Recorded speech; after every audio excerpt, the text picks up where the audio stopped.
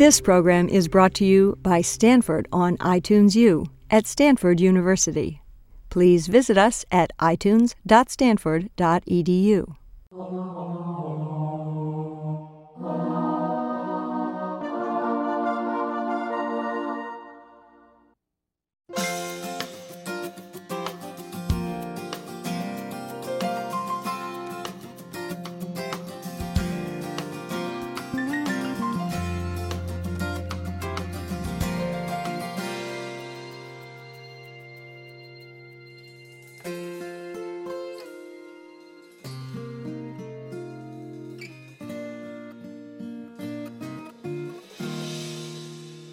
What I want to do is start out with just a little bit of what are the risk issues that we're talking about. And although I'm starting with causes of death, we'll get into the issue that there's disease and there's death and there are different issues. And I'm just comparing men and women to first of all point out that heart disease is the #1 cause of death in women as well as men. 28% of all deaths of men and women are heart disease. Then come all the cancers together. And then when we break it down, I'll just focus on women. The next one to focus on is stroke. So we need to recognize that stroke is a very important issue for women's health. It's not showing up in the same place for men as it is in such a prominent place for women. And of course, breast cancer is one of the leading causes, and whereas for men it's prostate cancer.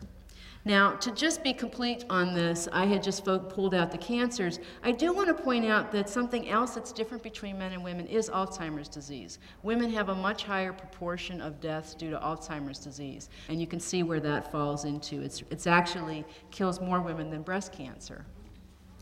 Now, when we talk about death, that's one issue, but many of us have to think about disease as well. And so what I wanted to just quickly point out is that although lung cancer kills more women than breast cancer, 1 out of 3 new cancer diagnoses is breast cancer, even though only 15% of the cancer deaths is breast cancer.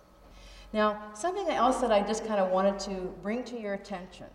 There's a lot of talk about women being protected against heart disease until menopause, and then their protection dies. And just out of curiosity, how many of you have ever heard that? Okay, this was actually something that was really promoting the sales of hormones and promoting the prescriptions of hormones. So what I just like to do is point out to you that when we look at differences between men and women, these differences start in the first 20 years of life. Twice as many baby boys are dying as baby girls. It's still very low percent, so we don't pay a lot of attention to it. But again, when we go into the 20 to 39 group, again, twice as many men are not making it to 40 as women.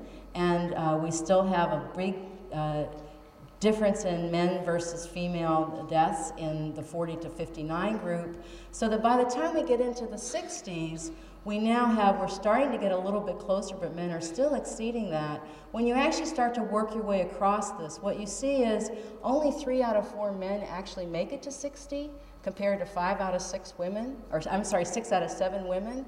So we have a lot of issues before we get into the 60 range. And when we start to talk about protection, I don't think that we should be focusing on menopause. Everything starts at menopause. Something is starting really early on, and we'll talk about that really just kind of as an educational piece.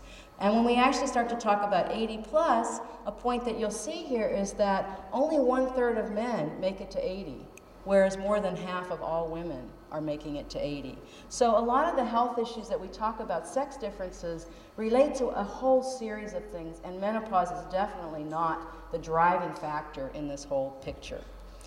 That said, this is where we have gotten this idea that women are protected against heart disease. We start to see that there's this divergence between women and men. But I will point out to you that the average age of menopause is 51, and that divergence has occurred back in age 35. So again, this is a myth that we've kind of got into our culture that I'd like to try and correct, and I'll do one last attempt on this correction and present a rather interesting set of slides. That this is actually from the UK, but the US data look very similar. When you look at that difference between men and women, you see slightly different shape curves with this divergence, but if you try and find where is menopause on that divergence, you don't see it. There is no sudden increase in heart disease. It's gradual, it's starting way before we get into the menopause. And that's true if you look at it logarithmically. It's true if you look at it the ratio of men to women. The menopause phase isn't really changing the shape of this curve in any way whatsoever. So that's one myth that we need to overcome. So what I want to do is, again, show you these differences in age. And first of all, just point out, again, just for the purpose of education, that there's a lot of stuff happening just because of our chromosomal differences. XX and XY, these are in every single cell of your body. Every single cell of your body has gender or sex. Actually, it's sex when we talk about that. The other thing I'll just quickly point out is in utero, the male testes is already producing testosterone, which makes a lot of changes in the brain, certainly the hypothalamus, how we're going to regulate our reproductive function. And so a lot is happening before we're even born that's going to have something to do with why men and women are different when we start to move on into our years. So if we first of all move on into the 1 to 19, another area of difference is puberty. There's already something set that determines that women are going to go through puberty about 2 years earlier than men. It's going to make the difference in why men are taller, because 2 more years of slow growth before your bones fuse is going to make a difference in height. So a lot is happening long before menopause. And once we do get the puberty kicking in, then we get a very different body fat distribution. Women have fat in areas that are a little protective from heart disease, in that it's the subcutaneous fat by and large. Whereas men have more of their fat in the intra-abdominal area, which is very different physiologically. So a lot of things that are happening that are so-called secondary sex characteristics are going to drive disease issues, especially cardiovascular disease. When we then move on into the next phase here, we get into what we would call the real reproductive years. And for women, there's a lot of things that happen in those reproductive years that are going to change the rest of our lives. Pregnancy, some women get gestational diabetes. That predisposes them to full-blown diabetes later. So that's the diabetes that happens with pregnancy. Some women get preeclampsia, which is a blood pressure that's related to the pregnancy, and that's something that will affect their later impact. So pregnancy and then the postpartum phase, there's lots of debate about, does breastfeeding affect breast cancer and things like that. So there's a lot of things that are changing men and changing women in particular as we make it through our lifespan. And this is what we would call the premenopausal phase. Now, we used to go from premenopause to postmenopause like falling off a cliff. And I can tell you that one of the things that the Women's Health Initiative, which you're going to hear a lot about tonight, really did is it put menopause back on the map. And we started to challenge a lot of our beliefs about menopause. And one of the issues was, is it really this 1-year phenomenon? And I'm actually going to pose that we're talking about a 20-year transition if you really start to look at all the things that are happening to your hormonal patterns and to your hypothalamus and other things. So that when we talk about it, we talk about a perimenopausal phase. I can tell you this is where all the really serious hot flushes and night sweats and all the problems that women start to really freak out about is happening. When we actually get to menopause, that's defined as 12 months past your last menstrual cycle. Fairly few women have really terrible symptoms by the time they finally make it to the 12-month phase, but none of the drugs that we test for menopausal management the FDA requires that you're a full 12 months past. So in fact, we have not studied women in their full-blown fury and hot flushes and night sweats because the FDA guidelines already have us past the worst of it, and that's something that we'll talk about later. And then after the menopause, we still have 2 more years that aren't completely resolved. Women still have occasional hot flushes and night sweats. Very few women continue to have these much longer, much past 4 or 5 years, but some do. But we call this the early postmenopause. And then what I would now recommend us focusing on is that the 60 to 79 group is what we would really call the postmenopausal age. And by this time, there's actually lots of debate, do men have andropause? And this is because testosterone levels are slowly dropping as opposed to the more abrupt change that we have. It's not that abrupt, actually. It's kind of bouncing around a lot. But at any point, this is what's happening between the two sexes at that 20-year gap. And then we get to a point where I think we just have to accept that now we are old. And I can tell you that's always a little bit sensitive. You wonder, does an 80-year-old feel bad if you say they're old? But my mom turned 80 and she said, Marcia, I'm old. So I figured if she said that, then I can say that. Now, I'm not going to take you through all of these slides, but what I would like to do is kind of point out that when we talk about the things that are causing death in these different 20-year blocks, in the younger women, the 20 to 39 group, by and large what you see as accidents is the #1 cause of death. And in fact, that's even more so for men. The reason why twice as many men are dying in these years is twice as many men are dying from accidents, and then for men it's homicide and suicide as #2 and #3. So they don't even get to the chronic diseases until they've already lost 2/3 of the people that are being lost there. But what women have that's really interesting is cancer actually is the second cause of death already before we're 40 years of age. So that's a big difference because for men, the cancer doesn't even come onto the map at that point. And so we are very aware of breast cancer, but I will tell you that no one cancer is accounting for that big change. Now, when we move into the next age group, what really does pop up is the breast cancer. That said, total cancers are causing even a larger problem than they were in the 20 years before. Heart disease is clearly on the map, and then we go into some of the other issues. When we get into the 60 to 79 group, we still have cancers exceeding heart disease. Lung cancer already now is exceeding breast cancer, which is here. And when we get into the 80 plus, this is where the vast majority of cardiovascular disease is happening. This is where it takes over because more than 50% of women live to be 80. The vast majority of women who are 80 die from heart disease, and that's what drives that whole picture of over the course of your lifetime. That isn't what drives your health issues. You're focusing on what you're getting right now at the age you are, not what you're going to die from eventually. So the fact that we were really pushing hormones for preventing heart disease, and most of the vast majority of the heart disease is happening out here in the 80s, was really a big problem to put menopausal hormones together with that, and you'll see how that really plays out. That said, I will point out that heart disease is exceeding any individual cancer all the way across this entire board.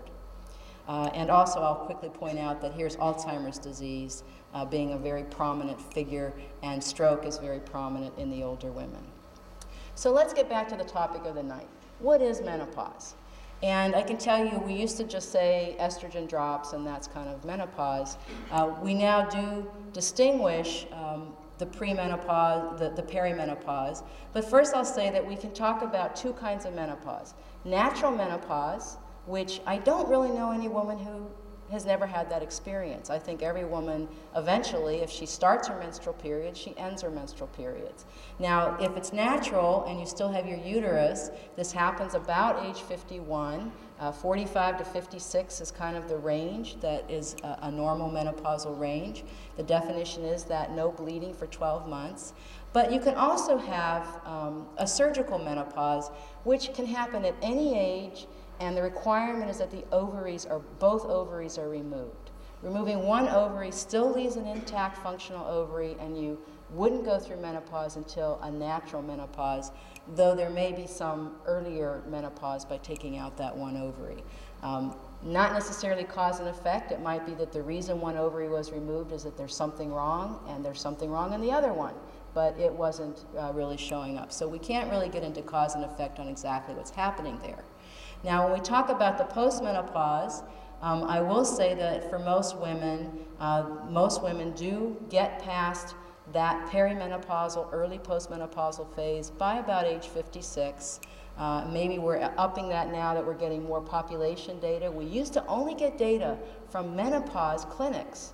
So these are the women who were having the worst problems, and we weren't getting to see enough of the information from the general population. But most women will report no symptoms once they're past that phase. That said, there are some women who continue to have hot flushes and night sweats. One of the problems also is vaginal dryness, and we'll get back to that in the next slide. And by the time they're postmenopausal, they have gradual bone loss. But this is really what most people are thinking about. When they say they're menopausal, they are suffering. That's why they're identifying themselves in some way. And the first thing that you can start to notice is that your menstrual cycles, maybe you were very regular for 20 years, and all of a sudden the cycles are getting longer or shorter, heavier or lighter. There isn't a one fits all. We all just have some differences. You might miss 3 periods and then start back up again. You might miss 5, 7. I've heard too many women that have missed 11 months and then boom, so they're kind of not quite there yet, but they clearly are along that pathway. Now, the problem are the vasomotor symptoms and the hot flushes and the night sweats. And I can tell you that we don't know very much about the physiology of these problems. The leading theory of the day relates to the fact that all of us are trying to regulate our body temperature within a very narrow range. We actually are very good at keeping our body temperature within about 0.4 degrees. And what happens with the perimenopausal woman is her range is just shut down. There's no range. For most of us, when you start to get a little bit warm, you vasodilate, which means the blood vessels open up, your cheeks get red, you start to dissipate some heat. When you start to get your temperature back down, you vasoconstrict, which means the blood vessels shut back down and hold the heat in. What happens with a menopausal woman is that just doesn't work. And so she basically doesn't start to dissipate the heat in time until she's full-blown. And she's past that very narrow range that we're trying to keep our temperature. And so she's sweating profusely. Some women shiver profusely because they have the other side of the problem. And it's not as common, but I know I certainly went through both the shivering and the sweating phase. And so this is something else that many women will have where they're just so cold they cannot function normally. And then the next minute they're in a full-blown sweat. So we're not regulating in this fine-tuning mode that we used to regulate in. The other big problem is the urogenital and vaginal symptoms, where there's thinning of the tissues and the glands are not secreting the lubrication, and so this can lead to painful intercourse, it can lead to itching, it can lead to bladder infections. Then the other thing is there is a transitory accelerated bone loss. We are already losing bone from age 35. We start to lose the bone, and it's just a slow, gradual loss. But then something happens with menopause where we have kind of a little bit rapid, 3-year rapid loss, and then we resume the gradual bone loss. And for men, it's actually true as well. Starting age 35, they start to have slow bone loss. But the difference between men and women is that their bone density is so much higher than women's, that they have a longer way to go before you start to really get fractures. But I will tell you, we're now doing a lot of research on osteoporosis in men because men are living long enough that we're now having that problem as well. And the interesting thing is that we don't know very much about what are the risk factors for osteoporosis in men, because that's a place where we've been studying women forever and we haven't been getting the information from men. Now, I will tell you that a lot of the information that we have now came from a study called the SWAN, a study of women across the nation. This was about 3,000 women who were followed for 10 years. And the first thing that happened was when the NIH developed the protocol for this trial, they assumed that if you recruited women who were 42 and not menopausal, that within 10 years most of them would be menopausal, and that they would have 42 to 52, that the vast majority would be menopausal. They went 10 years, and only 30% of the women had actually really made it to the other side. And so step one is we really didn't even know when menopause happens or how long it takes for menopause to happen. And just so you understand, this was only published 2 years ago. So we are talking about a very new field of investigation, and I will just point out that there's a great website, not a website, this is a journal that goes through a very nice symposium that was put on called The State of the Science for Menopause from the National Institutes of Aging, and you can actually download that entire journal issue if you're interested. So when we start to look at the issue about hormones and heart disease, the sources of evidence by and large were these epidemiological studies. We also had animal models. When you actually go back and look at this, many people feel that, well, I've got the hard science backing me because my animal model. But when you challenge those animal models, what you see is instead of having anything that's even closely related to a menopausal woman, you're talking about 6-week-old rats, you're talking about, at oldest, 35-year-old monkeys equivalent to us. So we don't have any animal models of the menopausal woman. The other thing that we did have, however, were these surrogate markers like HDL cholesterol, and I can tell you that the evidence is very strong that estrogen raises HDL cholesterol. The problem is we were kind of putting all of our eggs in that basket, like that means we're going to prevent heart disease. We had clinical studies looking at angiographic data. We also had the bone mineral density, but we didn't have any hard outcomes. We did not have any data that actually said if I put this woman on estrogen, she will get less heart disease or fewer fractures. And so we were at a point where the medical community had been educated, very heavily educated, to feel that they should be putting women on estrogen to prevent heart disease. And you can look back at the old continuing medical education programs. The risks and benefits were kind of always posed as heart disease is the leading cause of death in women, estrogen prevents heart disease, you should put women on estrogen. And this was being said really very broadly, and a lot of older women were actually being encouraged to go on, even though they didn't have any symptoms. So the problem that we have is we were using this drug to prevent diseases of aging when in fact its FDA approval was for menopausal management. And we'll be getting into the menopausal management part of this soon enough. But the first trial to actually take this on was the HERS trial. Now HERS was a trial of women with heart disease. So everybody had to have heart disease, and this was also a trial of women with a uterus, and the design was estrogen and progestin versus placebo. And most of these women had not been on hormones in the past, didn't understand why their cardiologist wanted to put them on estrogen, and the reason that their cardiologist wanted to do this was that 2 years before these data were published, the American College of Cardiology came out with guidelines that said any woman who's had a heart attack should be put on estrogen to prevent the next heart attack without any clinical data. And what HERS pointed out that was kind of, first of all, it did show HDL going up and LDL going down. So the good cholesterol went up, the bad cholesterol went down, but also the fats in the blood, the triglycerides went up, which we wouldn't see as a good thing. But what was a real shock to a lot of people was that over the course of the 4 years of the trial, there turned out to be no difference, no evidence of benefit. And in fact, in the first year, there were significantly more heart attacks in the women who went on the active hormone. So this was a real shock to people. There were also significantly more blood clots in the lungs and the legs. This was something that we had seen with oral contraceptives at high dose, but people didn't expect to see that with menopausal hormones. And so we basically had a situation where it was very clear that you should not put women who are about to have a heart attack on these hormones because you actually increase the likelihood that they're going to have that event. So that was a big shock. Lots of people didn't like those data. There was a lot of criticism for the HERS trial. This is also one that we did here at Stanford, so we were one of the 20 clinics that did this study. And I can tell you, I was the co-principal investigator on that. I had 80-year-old women calling me and saying, I'm bleeding.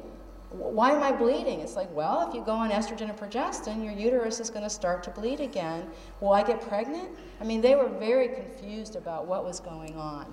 And so this was a kind of a, they didn't really see that the quality of their lives were improved. But they also weren't symptomatic women, so that was a problem with the issue. That said, I can tell you there was a lot of criticism of the study. But then in the next 2 or 3 years, a whole series of studies that were not as good endpoints as actual heart attack, which hers had, but they were angiographic evidence looking at whether you really saw evidence of progression of disease. The stroke study was looking at whether you'd actually have a stroke, another stroke.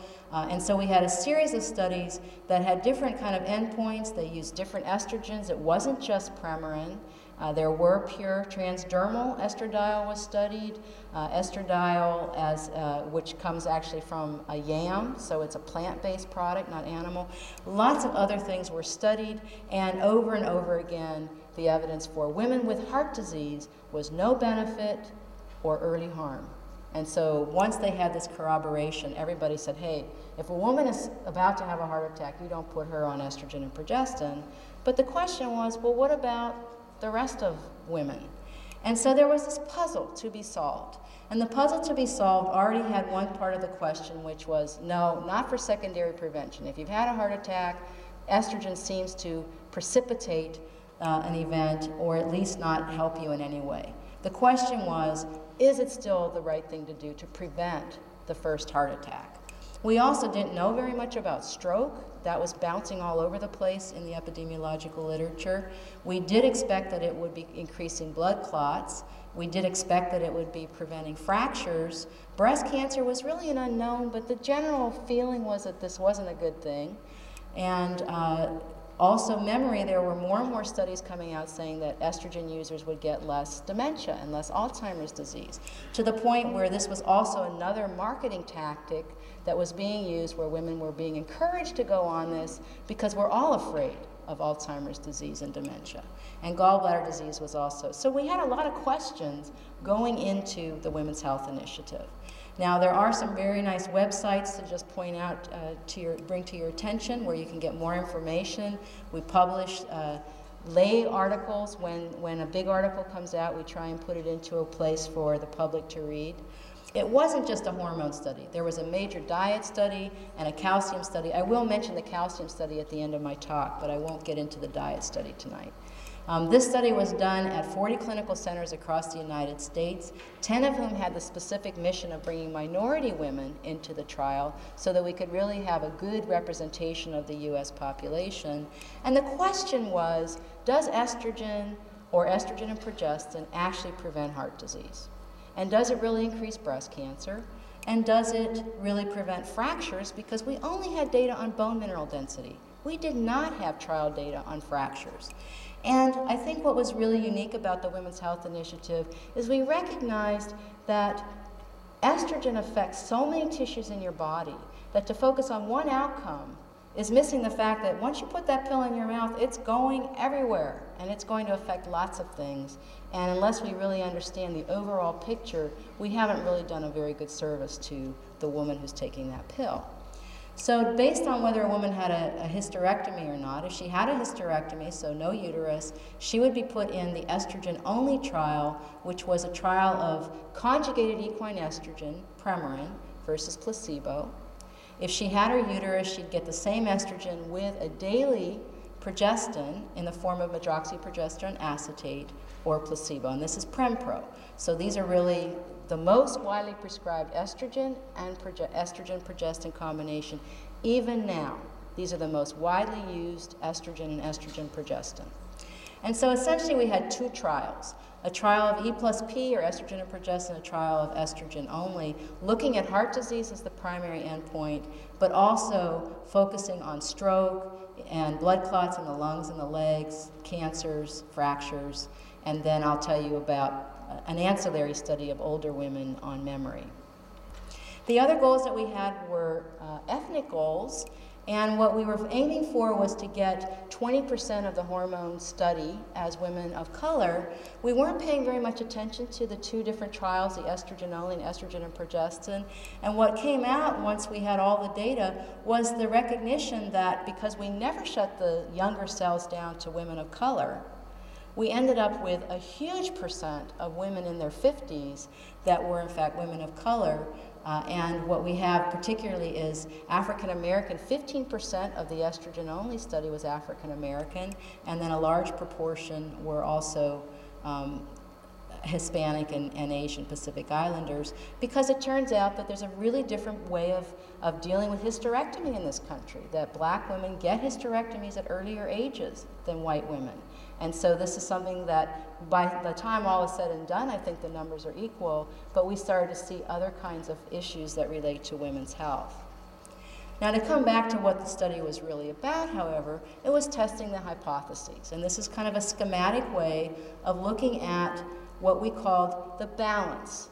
If you're going to randomly assign someone to placebo or to an active hormone, you'd like to feel that the risks and benefits are reasonably balanced for them. But we have this hypothesis that estrogen would, with or without progestin, would dramatically benefit heart disease, and we anticipated risk for breast cancer. As I said, the stroke data were bouncing around. We didn't know what to expect. We did expect the blood clots, and we did expect fewer fractures. And the rules were set up for the monitoring of the trial that if things tipped this way, we would stop for benefit. If things tipped this way, we would stop for harm. And the Data Safety Monitoring Board, which is a standard monitoring board in trials like this, they can look at the data. The investigators cannot, and the women cannot, but their job is to be sure that the participants are safe. They were monitoring 3 separate cardiovascular outcomes: heart attacks, strokes, and blood clots in the lungs. They were monitoring colorectal cancer and breast cancer, but also for women with a uterus, the endometrial cancer, the hip fractures in particular, and death from other diseases. And what was created was something called a global index, which put the first event together.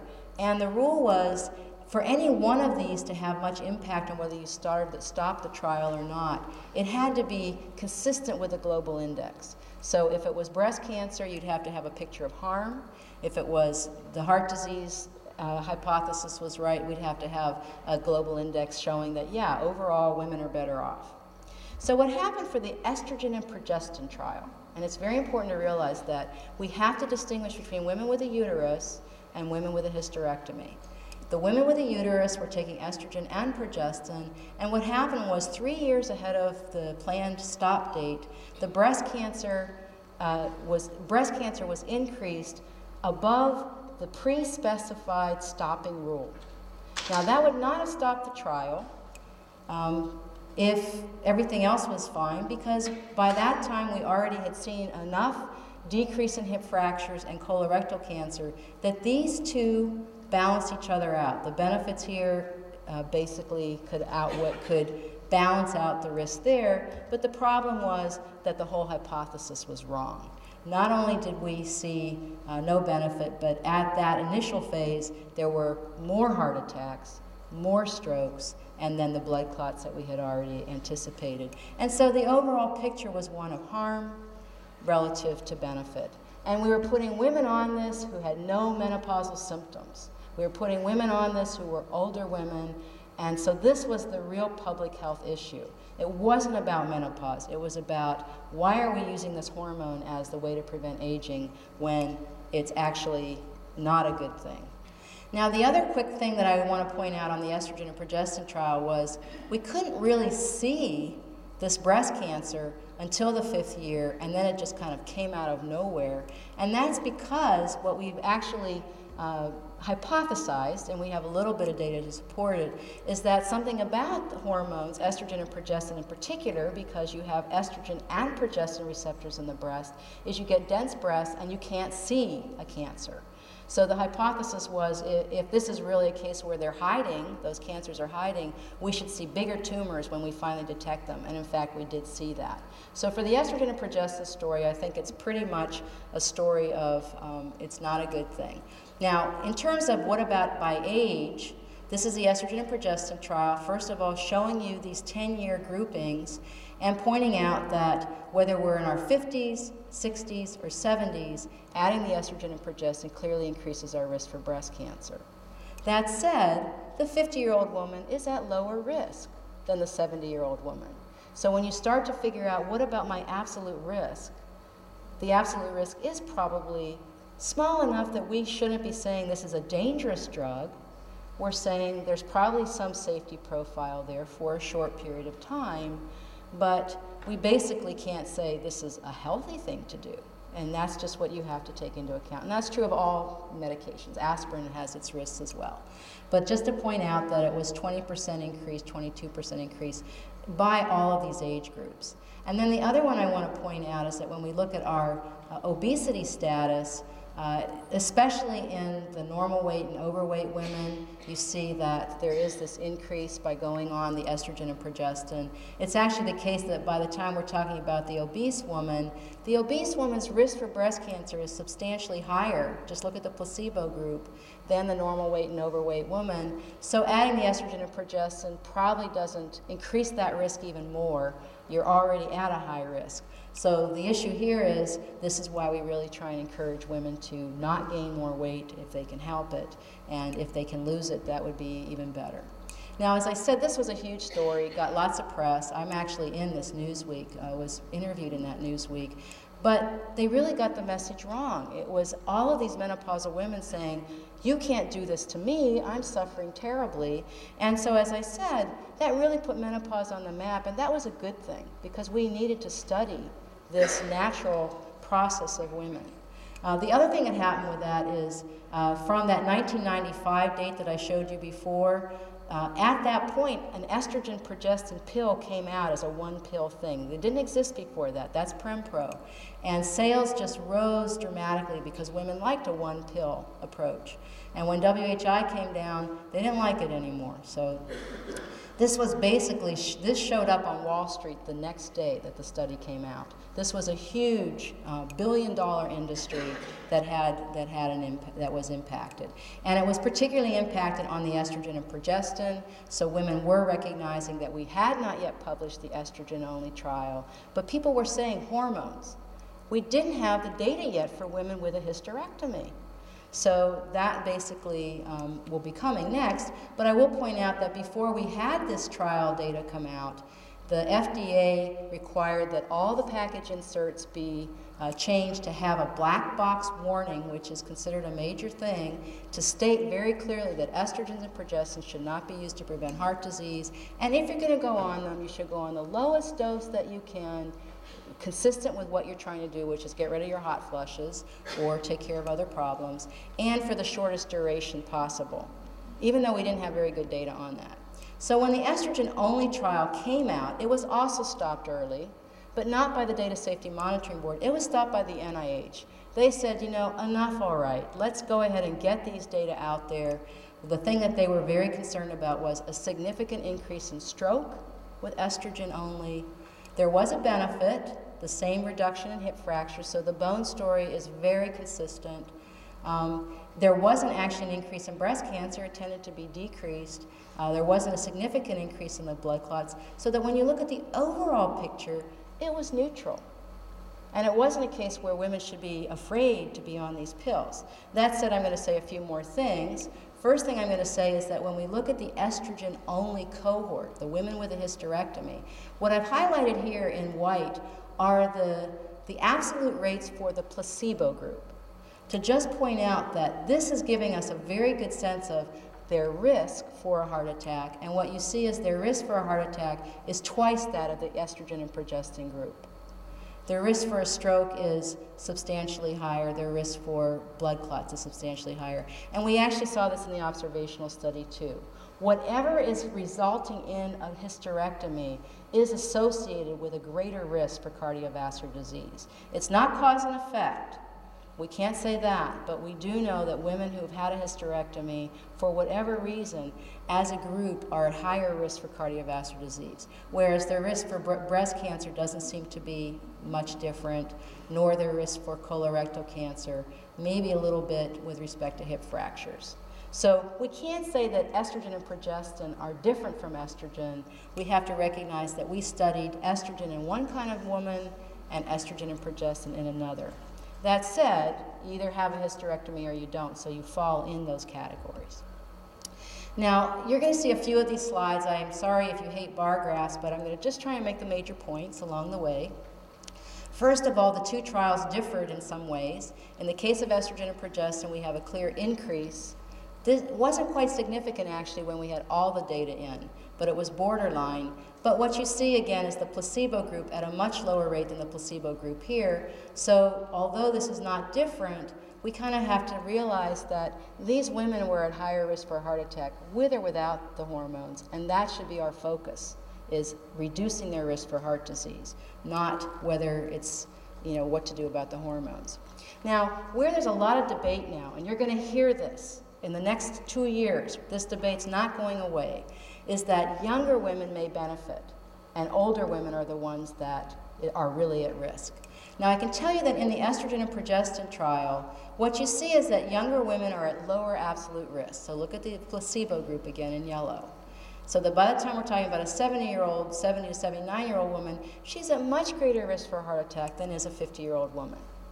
But the estrogen and progestin increased that woman's, the 50-year-old woman, 50 to 59-year-old woman's risk, really not much different from what happened along the way. So for estrogen and progestin, women with a uterus, those hormones increase your risk of having a heart attack, but your risk is low. So you have some safety factor. If in fact you're at very low risk for heart disease, then you can feel maybe this is safe.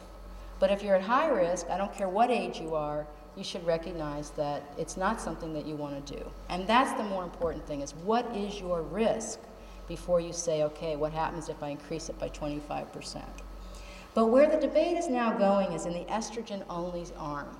In the estrogen-only arm, the publication that came out homed in on the fact that in this group of women 50 to 59 with a hysterectomy, there were fewer heart attacks in the women that went on estrogen. Now, in fact, we do something called a test for interaction of treatment by age, which was not significant. And the fact that it even looked like it was close to significance, we would want this to be below 0.05, was not just driven by the women having fewer on the 50s. It was driven also by the fact that women in the 70s were having more heart attacks. And that's what drove that interaction. But this is not a significant effect, and yet it's being marketed. And what you have to recognize is that we're talking about a billion-dollar industry that's trying to reassure you that there's no problem. And I think that what we have to realize is if you have hot flushes and night sweats that you can't solve or you can't deal with, that is a problem, and that's why these hormones exist. That's why these hormones are approved by the FDA. But to then start to say, I'm going to go back to the idea that I can prevent heart disease is really a mistake. And I can tell you that the director of the National Heart, Lung, and Blood Institute called me today because of her concern about the papers that are coming out that are pushing this idea, and feels very strongly that the National Heart, Lung, Blood Institute does not want us to reverse and go back where we were and start to encourage women to think that they could prevent heart disease with hormones. We have other things we should do.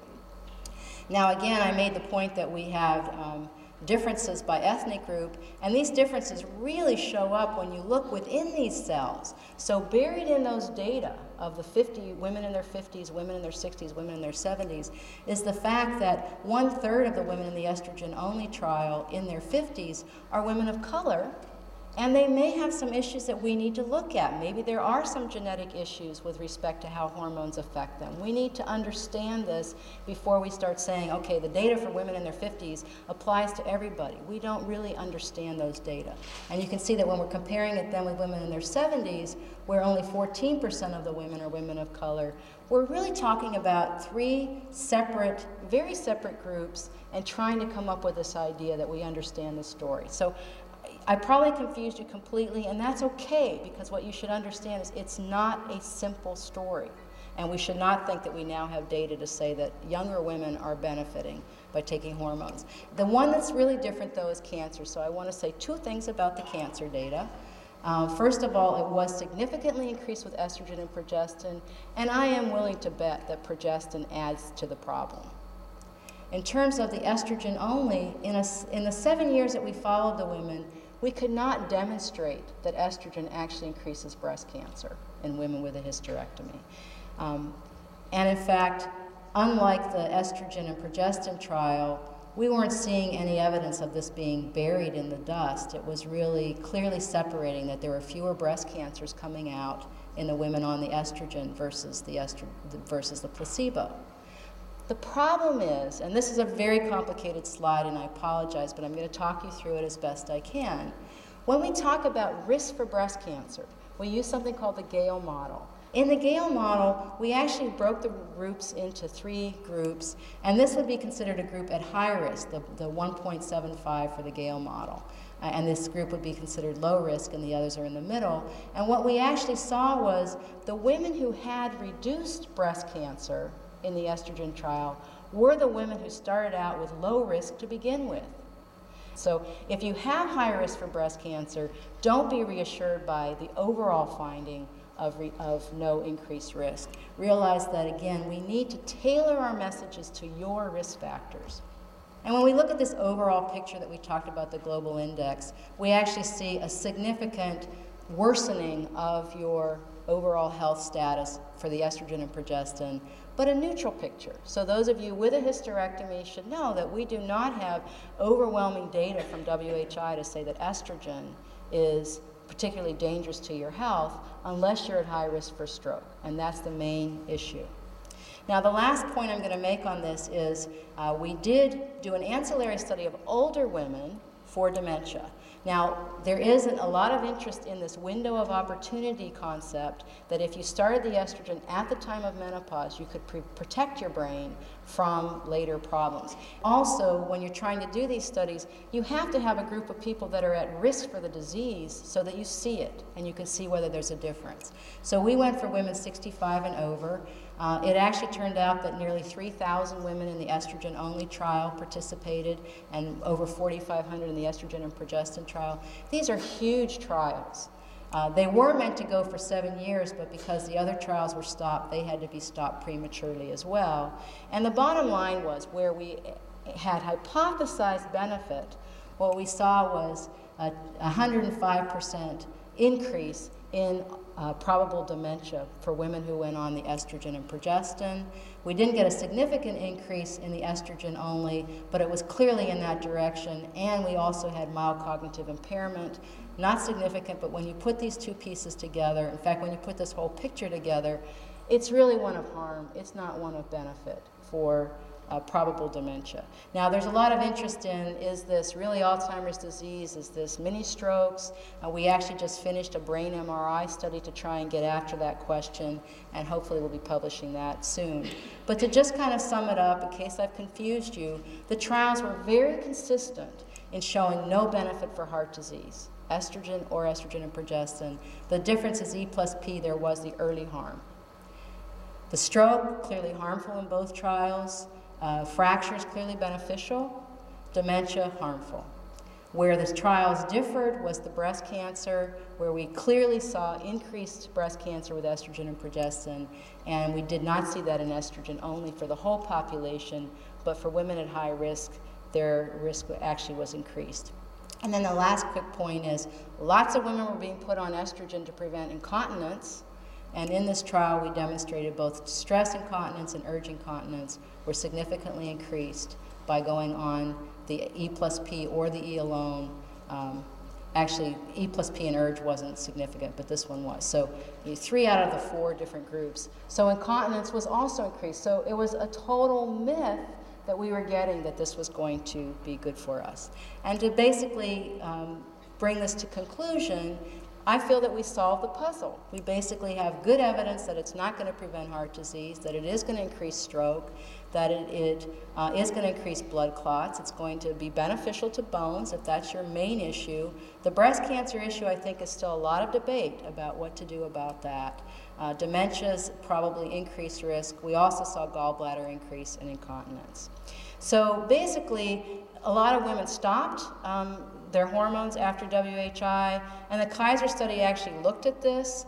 They basically looked at how many women tried to stop and what it was about stopping and why they started, why they went back on. And the women who couldn't tolerate being off did go back on because they had hot flushes worse than they had had at the time of menopause, and they had a lot of mood swings and vaginal dryness. And so this was basically their main reason for going back on. That said, it's actually the case that when we look at who restarted, it was about 1 out of 4 women found that once they had been on hormones for a while and they stopped, they really could not tolerate being off the hormones. So 3 out of 4 did pretty well, and I think that that's really a piece of information we didn't know. Who knew that you were going to have all these women being really miserable and in trouble? But I will tell you that from our own data, we're pretty convinced, but we don't have like a good way to prove it, that if you don't go on at all, you probably are better off in the long run, because going on, you actually develop kind of a dependence, and coming off is worse. And many women said they never had a hot flush in their life until they got randomly assigned to our hormones. Then they came off, and here they are 80 years old, needing to be on hormones. So this is something where we need to be very careful about encouraging women to go on it and go on a dose that's too high. Now, I will just quickly tell you that in terms of what it's prescribed for, current labeling is clearly that it's about menopausal symptoms, whether we're talking about the vasomotor, the hot flushes and night sweats, or the vaginal problems. It is the case that the guidance is that if you're prescribing solely for the vaginal dryness and those issues, you should consider a topical. And then the third and only other indication is for the prevention of osteoporosis. That said, the recommendation actually goes into detail to say, after you've considered other forms of treatment. And so here are the other forms of treatment that you would consider: Evista, Spasamax, Actonel. So that's basically the way the guidance comes, and the guidance also is for starting at 0.3 milligrams as opposed to the former 0.6. Now this is kind of interesting because this is kind of the estrogen therapy road to Shangri-La. This is where we are now. Estrogen should be used only for vasomotor symptoms and vaginal atrophy, the lowest dose, shortest amount of time. It may trigger high blood pressure and strokes and blood clots. If you have that kind of history, you're recommended not to do it. There may be safer ways to deal with osteoporosis, and you are cautioned that it's your own responsibility. I want to point out this was in Consumer Reports, 1976. So we came right back around where we started 30 years ago. I will tell you that the recommendation is for lower doses, shorter times. Other routes of administration, skin and vagina, may be considered. The bioidentical and natural hormones, if you didn't see the Larry King show last night, Susan Summers has published a book about how bioidentical hormones are keeping her young. She's smearing it on one thigh and her husband's smearing on DHEA on his thigh, so they're having a very nice sex life, and talking about on the Larry King show. But at any rate, the bioidentical hormones is what she's promoting, and so I'll show you a little bit more about that. But in terms of the practical measures, don't laugh at these. They work. There's actually some data that paced respirations to just try and get back in control, so doing some yoga-like breathing. There is some good trial data on that. Dressing in layers, avoiding turtlenecks. I can tell you, you can see that I'm past it now. I put them away for 2 years. I wasn't wearing a turtleneck for 2 years. Alcohol, spicy foods, they definitely bring it on. There's lots of information. So there are ways that you can kind of prevent this from happening and in it before you have to go all the way to estrogens. In terms of complementary forms, the clinical trial data has not been very helpful, or hopeful, I guess is the right word. These things are not doing better than placebo. That said, one of the problems is that all of these are being put to the test of the FDA, that you only study women who are 12 months past that last menstrual cycle, whereas the worst hot flushes are women who are short or shy of that 12 months. So it may work for the first 3 or 4 months. We don't have any data to say that. So I'm going to basically, I will tell you that when we talk about bioidentical hormones, there seem to be multiple definitions around, but this is kind of the standard definition, is that these are compounded recipes of certain steroids that can include estrone, estradiol, estriol. These are 3 different kinds of estrogens. Epiandrosterone, which is really an androgen, progesterone, pregnenolone, testosterone, and it's compounded supposedly to be tailored to you. And I'm going to conclude by acknowledging that millions of women want to know how to get through this transition. It's not fun. I think many of you are here because you are hoping that I've got the answer for you. Ice water works really well for me. But at any rate, what we don't have are side-by-side comparisons. So anyone who says, is this better than that? There's very few physicians that can answer that question because we don't have the studies. That's not something that pharmaceutical companies do very quickly, is compare a head-to-head because it's a risk, and that's a dangerous thing. So we have that problem. We don't have much data on the bioidenticals. When we talk about the criteria, I think that we're missing the women who are the most symptomatic because of the rules, and we really don't have very good information on this stopping and shortest duration. Now, this is kind of a little bit off the subject, but I think this is my only opportunity to bring this information to you. I want you to know that we also did a calcium trial in the WHI.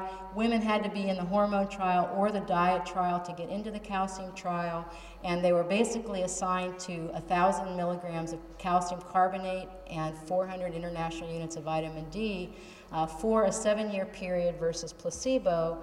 And in terms of what's recommended, I will tell you right off the bat, the outcome of WHI for calcium did not change recommendations. So these are still the recommendations, to get 1,200 milligrams a day of calcium kind of across this age group. More vitamin D if you're getting into the 70-plus group. But the reason why the study was done is that fewer than 5% of American women actually meet these guidelines, and the classic the standard intake of calcium is only 700 milligrams. That said, it turned out that the WHI cohort was clearly the wrong cohort, the wrong group of women to ask this question, because 1/3 of them were already exceeding the criteria compared to the 5% of the population. Another 25% were really not too low, and it was really only a small percent that really needed to be tested on this question. And so it wasn't surprising that it didn't come out as a significant decrease in hip fractures. That said, when we did a subgroup of analysis of women who were 60 and over, they actually did have a 21% decrease in hip fractures. And so we are recommending that, at least for women 60 and over, we think the trial data support that. I can't say that we have any data from WHI to support the use of the daily intake of calcium in women in their 50s.